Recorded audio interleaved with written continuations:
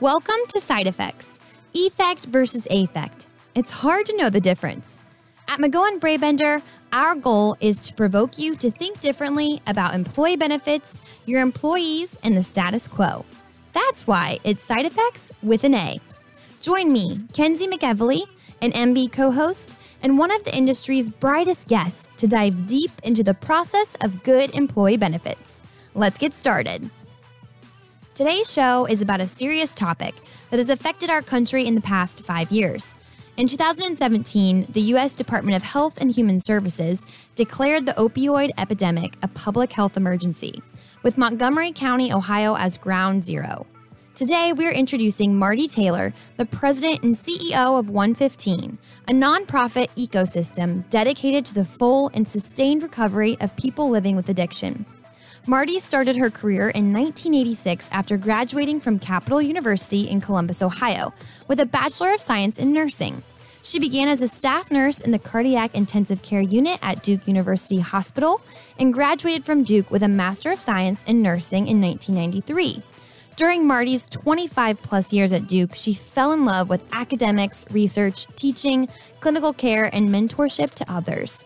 During this time, Marty supervised all aspects of the health system's heart center at 3 hospitals and multiple affiliate hospitals.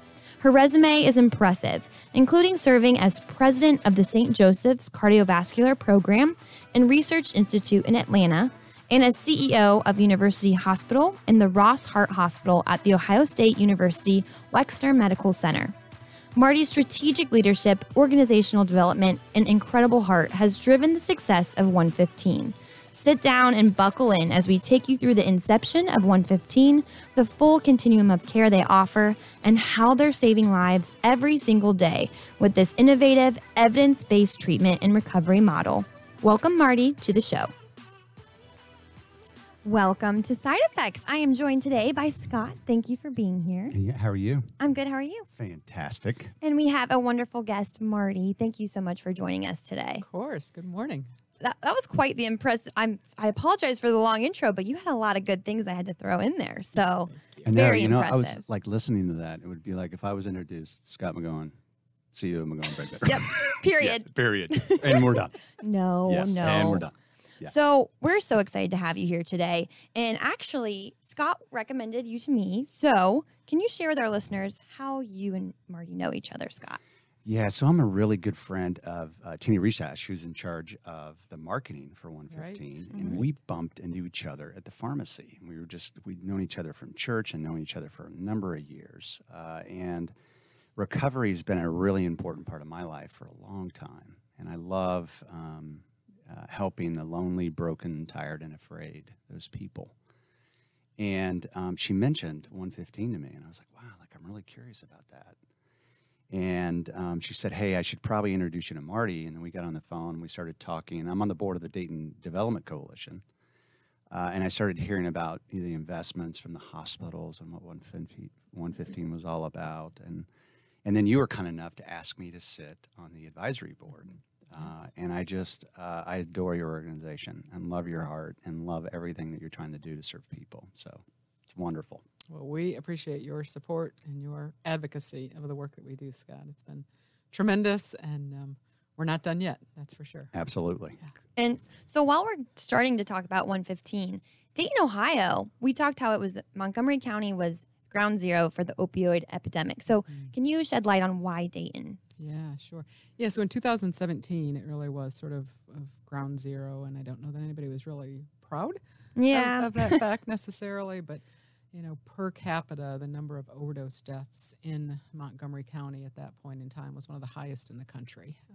Unfortunately, here we are in 2021, and we're almost back to that same point across the country. But Dayton, as we all know, is known for innovation. I mean, the birthplace of aviation and so many fabulous things that happened here and continue to happen. And so as we were sort of saying, gosh, where would we like to do this work? As we looked at the history, the rich history of Dayton, and also the collaboration that was already occurring here as the opioid epidemic in 2017 was really sort of happening and so much needed to be done, we found a community here that no matter where in the community people were living or working, everybody realized they needed to lean in and help sort of work on this problem together as a community. And so that was sort of a bright shining spot for us to say, you know what, we want to start this work in the innovation city, the gem city. So that's how we landed here. You know, one of the things too, I mean, it's still a national problem. Yes. And it's such a misunderstood, and there's such a stigma attached to it, unfortunately. That's right. Yeah. And so if you think about, like, you know, where does this begin? And I've always been told that maybe it's with alcohol or with drugs, is, you know, sometimes people don't have a drinking problem, they have a thinking problem. And that's where it begins. Sure. Yeah. So maybe help our listeners kind of understand, like, how does this begin? Yeah. Why is this such a big deal? Yeah. Yeah. I think, you know, you hit on it, Scott. I think when we think about stigma, the stigma is so real. And while, you know, I think there is a lot of spotlights on the stigma issue now, I like to think of it as we're trying to move stigma now to science. We really want to understand what it is about addiction. What can we do to understand, to help people with what we believe is a chronic disease? And so Verily, as one of our founding members, the CEO of Verily had a vision back in 2016-17. Verily creates integrated health solution platforms, and they're an alphabet company. And they were doing and continue to do work in depression and anxiety. But when the opioid epidemic was really, you know, sort of everybody across the country realized, like, wow, we really need to do something about this opioid epidemic. Verily said, what can we do to help? And so that's where, for me, as they started to talk about how do we move from stigma to science and really start to understand this and get the data and understand the data. Verily likes to talk about collecting data, organizing that data, and then activating the data and giving it back and saying, now, how do we make a difference? What can we do now that we understand this? How can we help clinicians, you know, sort of do something with this data and make it better? So Verily really was the original sort of visionary. But then again, as we decided that Dayton was the place to do this, we found fabulous collaborators to start to work with. And two at the top of the list were Kettering Health Network and Premier Health System were two of our great collaborators. We have many more too. But that's sort of, you know, where I think all of this started, was back with a vision that Verily said, as a data science healthcare tech company, how can we help to lean in on this? Yeah, we do that for our customers all the time. So we'll talk about diabetes, we'll talk about COPD, we'll talk about chronic disease. And then when we bring up mental health or substance abuse, we just put it in that bucket. That's right. And so I think what I love and adore about this platform is the fact that it's just adding contemporary language to a problem. That's right. And then how do you take that data and how do you provide better outcomes? And then hopefully meets our vision of delivering healthier birthdays to people. That's what we're hoping to do. Yeah. So I never heard of Verily until 115, I feel like was in the news a ton. And I know there was kind of some confusion back with being connected to Google as an alphabet company. Can you kind of explain the history of the organizations coming together again a little bit more in detail with Verily? And Sure. Okay. Yeah. So Verily is an alphabet company. It's the best way to think about it is it's a sister company to Google. Okay. And so we really focus in on healthcare and data analytics and the science behind things. And so that's where I think in the space of addiction and substance use disorder, there's just not a lot known. When our clinicians practice every day, they practice evidence-based care, but there's not a lot of evidence to say what works in the addiction space. Right. And so that's where Verily, you know, sort of came to the table and said, gosh, we think that there is something here that it's a high-tech, high-touch solution. Okay. That was the original vision, to say it's not all going to be a technology solution, but we need to couple technology with high touch. Right. And so we need to provide the best care. And as Scott said, our ultimate goal is we want to get the best outcomes for our patients at the lowest cost. I mean, we always try to do those two things That's the goal. in tandem, right? And so that's sort of where we We started back in 2017, 18. Right. And one of the most impactful things I think is your guys' name, 115. Can you share with our listeners where that came from? Yeah. So it's as most startup companies are, we went through a lot of different names. Oh, yeah. I think we looked at about 90 different names or something and landed on 115. And I remember having a lot of conversations with people about the name because at that point in time, late 2017, 18, unfortunately in this country, we were losing 115 people every day to an unintended overdose. And, you think about that, 115 people every single day. It's just, and in Ohio alone, it was 13 people every day that we were losing. So it's really to honor and to respect those individuals that we're losing, but it's also to sort of, put a mark in the ground and say, all right, we want this number to get better. We want to be less than 115 every day. Unfortunately, here we are in 2021. The number's gotten worse. Yeah. Well, I think if you stack, unfortunately, you stack mental health on top of substance abuse, on top of COVID-19. Yeah, that threw a wrench into things. And that's a gigantic sandwich that no one was prepared. And then going back to like Dayton, Ohio, and like being the epicenter of that, and so even the economy of this town over time, and just so even like watching. The plant close here, GM, which is right down the street here. Yep. And watching organizations really, really struggle in our community. And one of the interesting things about our community is the fact that we're not run by one. A lot of communities are run by whether it be if you're in Columbus, it's nationwide. It's limited brand. It's large anchor employers. If you're in Cincinnati, it's P&G. And in Dayton, what I love about it is it's just a lot of smaller organizations that are just fighting, and we all get along. Yes. We all get very along. collaborative. Yeah. Yeah. And what are some of the other contributing factors when you guys decided on, hey, let's put a pin in Dayton? Yeah. I think the number of folks that we interacted with, so at the time, Sheriff Plummer, who now Representative Plummer, having conversations with him and sort of understanding like, what's happening in our jails every day. And to hear the number of individuals that were detoxing in the jail without the support necessarily around them. Now that has moved tremendously in the right direction. And so Sheriff Streck is a great supporter as well. And that entire team has done a lot of work to say, it's just not okay for people to be detoxing in the jail the way that they previously had been. And that's not specific to Montgomery County, that's across the country. But there were things like that as we would hear those stories, as we heard about what the hospitals were doing together. So GDAHA is the hospital association, and hearing that, although I'm sure some days competitive in the healthcare sector, the hospitals were all coming together and saying, what can we do together to help? And so again, Premier and Kettering have been great founding partners for us as well, but to see hospital organizations working together. The partnership with the local Adamus board, and Helen Jones Kelly's leadership, and really sort of stepping up and saying, what can we do differently in this community to really make an impact?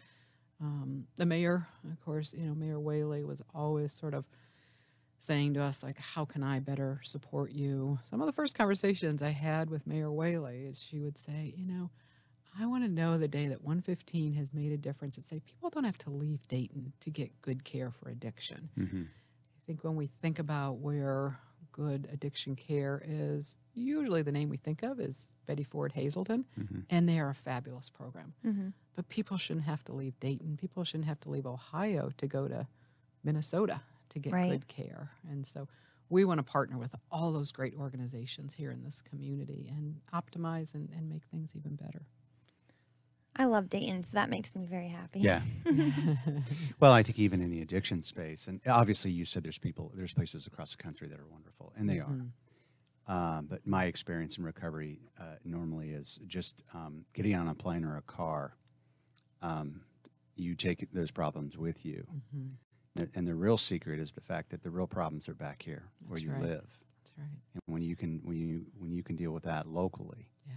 And unfortunately, and you understand this, and as you know, diseases like poverty, there's a lot of money in it, and in substance abuse and mental health, just like there's good doctors, there's bad doctors. That's right. There are good organizations, there are bad organizations. That's right. And in substance abuse and in mental health, we don't do a very good job measuring the outcomes because we don't spend enough time understanding it. That's right. I mean, I talked to a father last night. He's got 2 children. One is in prison. One is, unfortunately, serious problems with alcohol. Master's degree from Ohio State. Yeah. Very competent person, still working. And then he was talking to another father who lost his son and daughter last year to drug overdose. And I think even for some of us, and you said something too, unintentional overdose. Like nobody thinks I'm going to use because I want to die. That's right. Fair? That's right. And it's just such it's such a misnomer in this world that really what they're trying to relieve is the pain that they have going on in their lives. That's right. Whether it be marriage, whether it be relationships, whether it be kid, whether it be parent. I mean, just pick one. That's right. They're just numbing that pain. Yeah. And they don't want to die, Right. unfortunately. Right. They make a mistake. Yeah. And oops. Yeah, and that's so true. And we really, have a commitment to say, how do we make sure it's not just about sort of the treatment, whether that's 20 days in treatment, whether that's 200 days in treatment, but how do we also create those wraparound services to support individuals? How do we help them to get back to supportive employment? How do we help them with housing, if that may be? How do we help them with family reunification if they've burned many bridges, And so those wraparound services for 115 are another part of our commitment. And again, we have found fabulous partnerships here in Dayton of employers who say, you know what, a second chance is really important for these individuals, and we want to work with you to get these folks back to work. So Marty, we talk about data-driven medicine and how 115 is based around that. Isn't all substance abuse treatment kind of handled that way? Or is there still a lack of data when it comes to addiction in medicine? There's a big gap in data for addiction, And I think some of it goes to there haven't necessarily been the resources. Think about something like heart disease. And I spent a lot of my career in cardiovascular medicine, and think about something like the American Heart Association.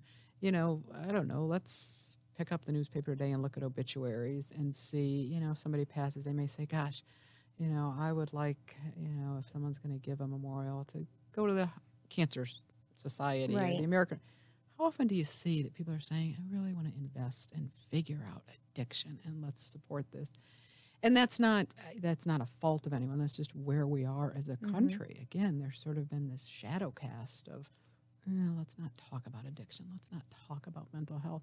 And so because of that, we haven't had the science investment to say, what is working? What's not working? Do we have clinical trials? Do we have research happening? What is happening in this space to really move it forward, like cardiovascular disease was back in, I remember back in the 1980s, somebody would come in with a heart attack, and we didn't know a lot of it would kind of go, someone would put them in a room in the hospital. We'd do a little bit of supportive care, but not much more. About it today, if you have a heart attack, you know what causes a heart attack, you know how to prevent a heart attack, you know what to do after you have a heart attack. You have a roadmap of what to do. We need that in addiction medicine to say, for this individual, this is the best treatment option for them. We just don't have that today. Right. If you could pick the data set that you would need, like the data you wish you could have, like imagine if you will.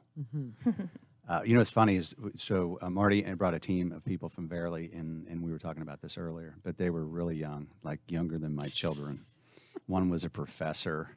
I was like acknowledging I was the dumbest person in the room. But they're really smart people, really smart. But if you think of it, and I love your analogy between how much money we invest in heart disease versus what's missing in substance abuse and mental health. So if you think about the data points that are missing, what would some of those data points be? Sure, yeah. First of all, we need a lot of data, right? It's not just, we're not just going to find out, sort of what works and what doesn't work with 300 patients. There's a lot of data that we need to collect, and we can. There's a lot of addiction in this country, so we need a lot of data. Understanding sort of what levels of care are best for individuals. Does that individual need outpatient care? Do they need to get into an inpatient residential program?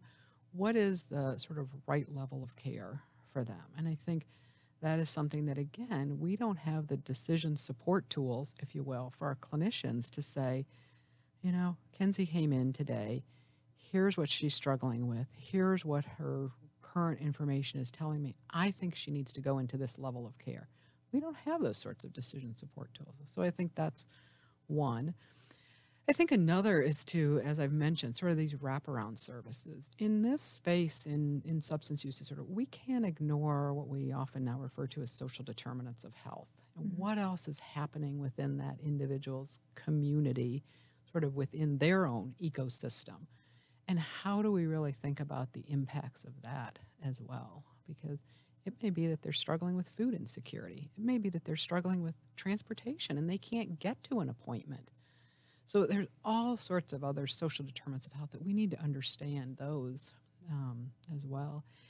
And then I think, you know, and this is again where I love working for a company like Verily and partnering with them to say, are there other technologies like passive sensors? Are there things that maybe it's that Fitbit that I'm wearing today that over time that's going to turn into something that can help say, I'm about to have a craving.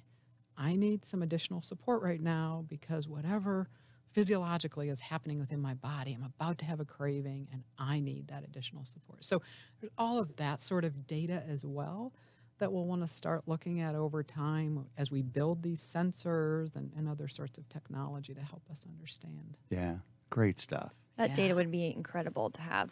Yeah.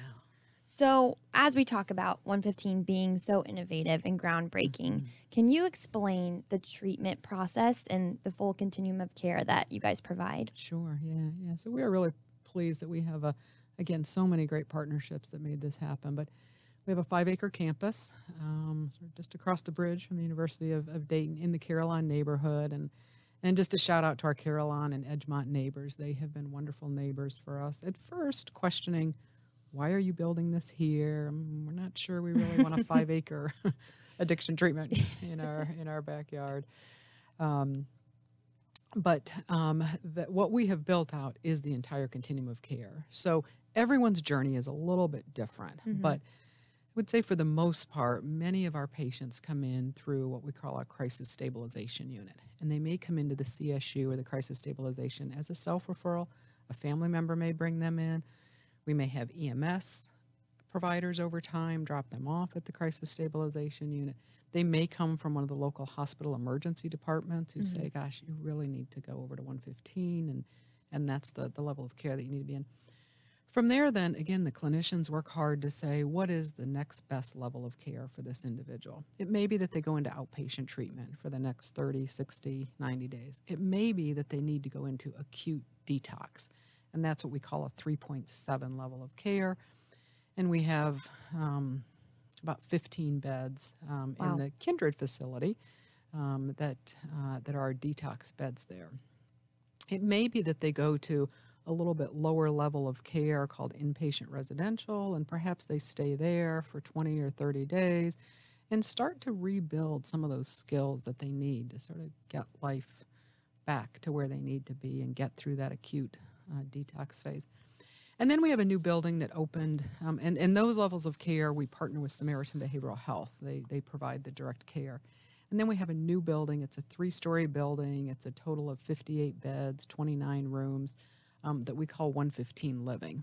And that's a little bit less intensive medical care for individuals, but they can stay there for, again, 30, 60, 90 days until it may be that they need to get back to a job. It may be that they need to get back and sort of rebuild relationships with family. It may be that they need other sort of supportive skills that will help them build over time. But it's not a prescription to say, you'll stay here for 28 days and then you'll do this for 10 days.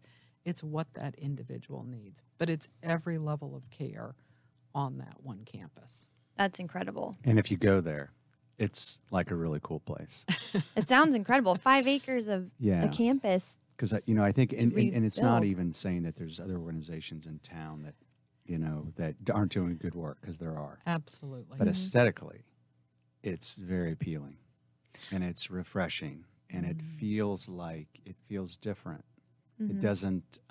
And I can take the bus there, or my mom could drive me, or my dad, or my sister, whatever. I can go. I can have my problem in where I live, and I can get help in the same town. And it's pleasing to the eye, and it feels welcoming. And and even talking to a lot of employers about that is, I love the economy of our community. Is how do we keep the resources in town? That's right. Yeah. And I think employers are, they want to invest in that. They want to believe in that. So we're just really grateful that you decided to invest in Dayton, Ohio. Thanks. I do have a quick question. I Sure. don't want to say convincing the neighborhood to let you build there, but how did you get them to feel comfortable with building this treatment center? Yeah. We work on it every day. And Yeah. it's about trust, and it's about sort of saying, this is what we plan to do, and holding steadfast to that commitment and sharing with them why. Again, a lot of what we talked about today around the stigma and the support that individuals need, and, the help that we want to give them. And so, we spent a lot of time early on, even talking about did the campus need to have a fence around it? And that was a really interesting sort of It's hard. debate, right? Yeah. And if you come to the campus today, you'll see that there is a fence, and there's really nice landscaping and all with that. But really where we landed in many, many conversations was to say we want it to feel aesthetically pleasing, as Scott said. We want it to feel like the community is welcome in, so the gates are open, and if folks want to come in, we have a really nice walking path that is, we call it our path of recovery. It's not a straight path, because recovery is not a straight path. But if folks want to come in and walk their dogs, there's a basketball court, and we want the community to be part of that. But at the same time, we respect that we need to have it be a safe campus as well. Right. And if there is something that happens on the campus, or somebody is really struggling or something happens there, our 24/7 security officers are always there to help. Wow. But those are the sorts of conversations that we had to have with the neighborhood early on, and continue to have those conversations. We meet every month with our neighbors and talk about how things are going. That's awesome. So if I go important. through this treatment through 115, and then I leave 115, and then all of a sudden, if it's inpatient, then I go back home, and then I'm surrounded by potentially some of the problems that I have. So how does 115 then add that additional support for that person once they leave? Yeah. So our peer specialists are fabulous individuals, and our peer specialists are those with lived experience. And so they stay connected with our patients. And it may be at 2:00 in the morning that somebody says, oh, I need some help. And so our peer specialists are a really important part of the clinical team. Even though they're not a psychiatrist or they're not a nurse, they are just as important on that team because they have that lived experience. But this is an area then where we're trying to supplement that and say, how can technology help? So we now have a new companion app, we call it, or a patient app, Cool. we call it. And it's really all about staying engaged with individuals. And so things like making it easy for them to make appointments, but also making it easy so that they can get in touch with us at 2:00 in the morning if they need to. So our patient app, or our companion app as we call it, is all about engagement and keeping folks engaged in their care, even if it is 6 months down the road and they still need a little bit of extra support. Yeah. We've talked a lot about the problem and the treatment, and 115 stands out in many ways, but what are some reasons why it's unique? I know you said the high tech, high touch, but what else makes it unique? Yeah, I think the partnerships I would call out as number one. I mean, we've really worked hard to say we don't want to replace anything that's happening in this community. We want to be able to help and again, sort of supplement what's happening. And so we really look to all those partners to help us with that. The continuum of care, having every level of care on one campus is a bit unique. The technology that, we have a team of software engineers, a dozen or so in South San Francisco, who wake up every day thinking about Dayton, Ohio. Wow. And saying, how can I build technology to help clinicians and patients in the addiction space? And then the data analytics. And so how do we really take that? And it's not that we, as we continue to learn, we want to make sure we're sharing that information broadly. So we're just about getting ready to do a publication. We're getting ready to do, go out on the road and be at conferences and talk about, these are very early learnings of some of the things, but we don't want to hold that data in as we learn it. We want to spread the news and say, here's what we're learning in Dayton, Ohio, at our innovation hub. And were you going to say something, Scott? I was going to ask, what is the data saying? Do we have any data right now? Yeah, so early on, I would say, and again, this may not be really unique coming out of a pandemic, but we've really started to look closely at what did we learn with hybrid care? Because during the pandemic, like others, we had to quickly pivot and say, how can we support people even if they can't come on our campus? And so that's some of our early learnings, is to say, how did hybrid care work? How were we able to treat people virtually? And we're finding that virtual care, if you have someone on video, is really a good way to treat individuals. It's not for everyone. Some people need to come onto campus and need that face-to-face interaction. But our, as we call it, hybrid care with virtual care in there is pretty effective. We're finding different cohorts of patients don't adopt technology as quickly as others do. So that's been another learning for us. And then we have to figure out now how we're going to support those cohorts of individuals and make sure that technology is something that they're comfortable with. So those are just a few snippets of some of the early on things that we're starting to see.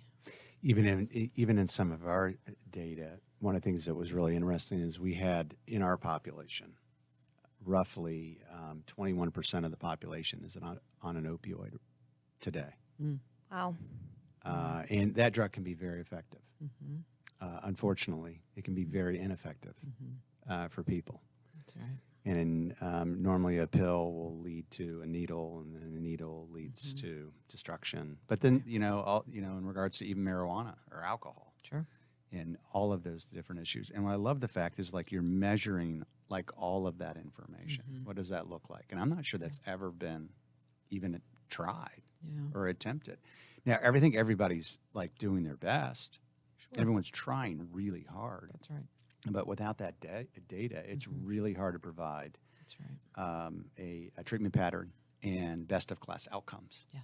Because I think one of the things that Dayton, Ohio recognizes is the economic cost of this problem is way beyond most people's comprehension. That's right.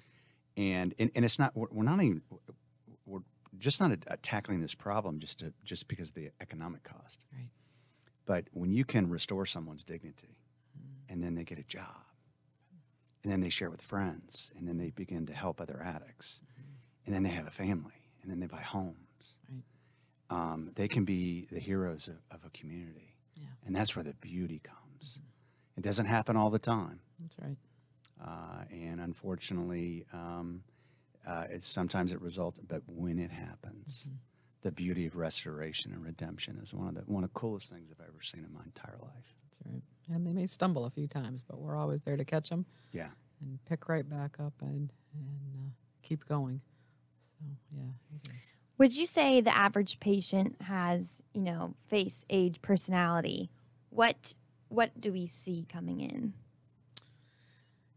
Addiction does not discriminate. So it's really sort of across the board. But, as we start to look at some of our average or, sort of median statistics, we're seeing about as many women as we're seeing men. I think our average age is right around 40. Roughly about 60% Caucasian and 65% Caucasian, 35% people of color, primarily African American. Folks employed, folks unemployed, right, homeless. I mean, again, it does not discriminate. So that makes it feel extra scary too. Yeah. It could be your neighbor, it could be a family member. Yeah. You just don't know. Yeah. I do think, through the pandemic there have been folks who have said, gosh, getting treatment virtually is a good option for me. I don't want to be seen coming onto your campus. Right. I don't want to, expose myself to running in to someone seeing me going to 115. So that has been one thing that I think we've learned too, is that for some individuals to have that sort of an option where we can treat them effectively virtually. We've learned that for sure. It's a game changer. That's right. Yeah. Well, one of the things that I think a lot of people are curious about is it sounds expensive. So, obviously, I think on Medicaid, right? So, what if is it covered by Medicaid? And then, obviously, you had said that a large portion of the folks actually are employed, have a job. And so, what is that? What does the reimbursement process look like? I think it's one of the things we need to study, right? We need to understand the total cost of care. Once we say this is the right level of care and this is what this individual needs, then what is the total cost of that? And we need to be able to share that with the payers and say, this is what it costs us for an average day or an average week in care. And this is what makes a difference. It may be a little bit more expensive to start with, but if it prevents 3 readmissions to the emergency room, that total sort of expenditure is going to be much less. And so that's where we want to ultimately get to, is to be able to say to CareSource and Anthem and others and say, here's what we have found on sort of the cost side of this equation. And so we're not there yet. Some of the payers don't cover every level of care. So even for us to be able to advocate why we think that entire continuum of care is necessary, we have many of those conversations today too. So there's a lot of work to do to understand what does it really cost, but then to also equate that to value and better outcomes. That's what we want. That's what we want to talk about. Because even in our conversations with Gardner Health, 31% of the providers deliver high quality, best outcome healthcare, which results in lowest cost. That's right. That's right. So if we can figure this out, we can say to employers, hey, best outcome, right? And then lowest cost. And I think also then that's how you roll this model in the different parts of the country. Yeah. But it is, it's a big problem. It is a big problem. Small steps. I would like to say my Amazon Smile account is connected to 115. Thank you. So all profits from my Amazon shopping goes to 115. Thank you. That is an option. And I obviously greatly support this in the nonprofit and everything it does. Kenzie. So yeah, little teaser there if you want to change your Amazon Smile. Well, we love You have to that. show me how to do that. I will. I'll show you we'll after do this. it when we hang up. Perfect. Yeah, absolutely. I love it. I do have some more stats that I learned in our pre-call that you guys were hoping to treat 1,000 people in your first year, and you actually hit that in 7 months. Is that correct? That's right. And so, what do you guys think? How many more are you going to treat? What's the outlook here in the next few months? Yeah, so I think right now we're at 20 months that we've been providing care, and we phased that care in. So we started with outpatient care, and then opened our crisis stabilization unit, and then the inpatient residential, and then ultimately living.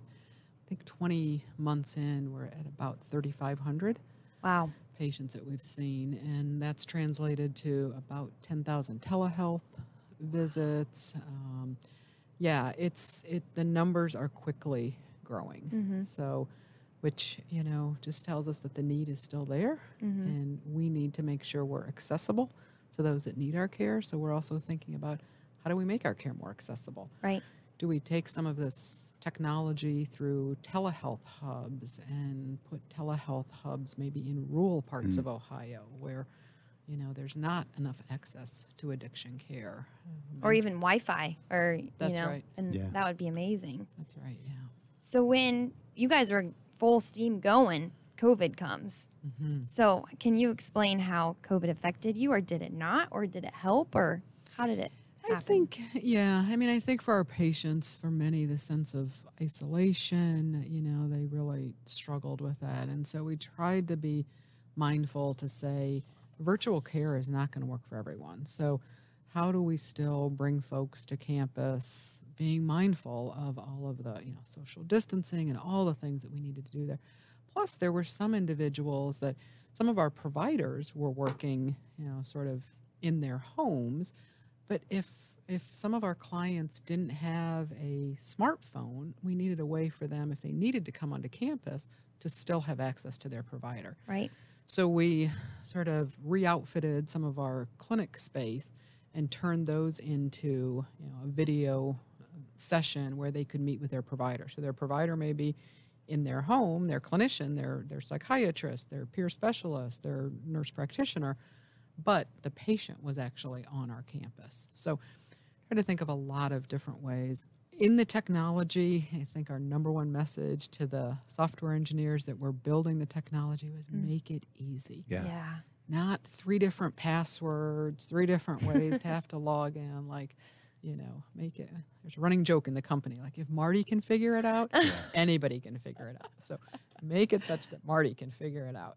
That's nice. As we kind of wrap up, I could talk all day about this because I care about it deeply, and I know you do too. Yeah. So, but maybe just help our listeners maybe understand what kind of drew you to this mission. Why is it so important to you? Yeah. So, as you very kindly in that introduction talked a little bit about my background, I spent most of my adult life in North Carolina, and then came back home to Ohio about 10 years ago to see what was happening in my home state. It was really sad. And Ohio's not the only state that's going through this, but I thought, gosh, how can I help with this? To see then that there was a company like Verily who was, as a private company, wanting to partner with public companies and others to say, how can we help with this? And just my desire of, sort of learning. I am somebody that's just always in that discovery. I'm just always hungry to say, there's so much more I can learn, and how can we help others? And so just had a calling to it. When I started looking at the numbers, I think I had turned a blind eye to it as well. And so when I started to look at the staggering numbers, I said, gosh, there is so much more work we can do here, and I want to be a part of it. Yeah. Well, we're so grateful that you are. I'll talk to a lot of parents that maybe their kids are dealing with things. Right. And then they'll be like, I don't understand. And the only response that I have is be grateful you don't, because if you did, you'd be just like them. Yeah. And when you can eradicate that stigma, and 115 does a beautiful job of doing that aesthetically. Yeah. And then internally. And you take all of that and you smash it together with data and best outcomes and healthier birthdays and low cost and better economy for our community, and all of that stuff is just beautiful. So we appreciate your heart and your passion. Scott. Thanks, Kenzie. So clearly 115 is doing incredible things, and we are so appreciative for you, your staff, all of the doctors and everyone working on this. If people need to get in touch with 115 or if they need help, how can they get that help? Certainly you can go to our website, which is 115.org, or if you need that immediate, our access care line is 937-535-5115. Love it. Nice. 115. Well, thank you, Marty, so much. Thank you. Unfortunately, we're out of time, and we could have talked for many more hours about this. But if you have any questions or comments about this episode, you can email me at kenzie@healthierbirthdays.com. Or myself at scott@healthierbirthdays.com. We will put all of Marty's information and 115's contact info on our website. Thank you so much for joining us. Thank you. We'll see you next time on Side Effects.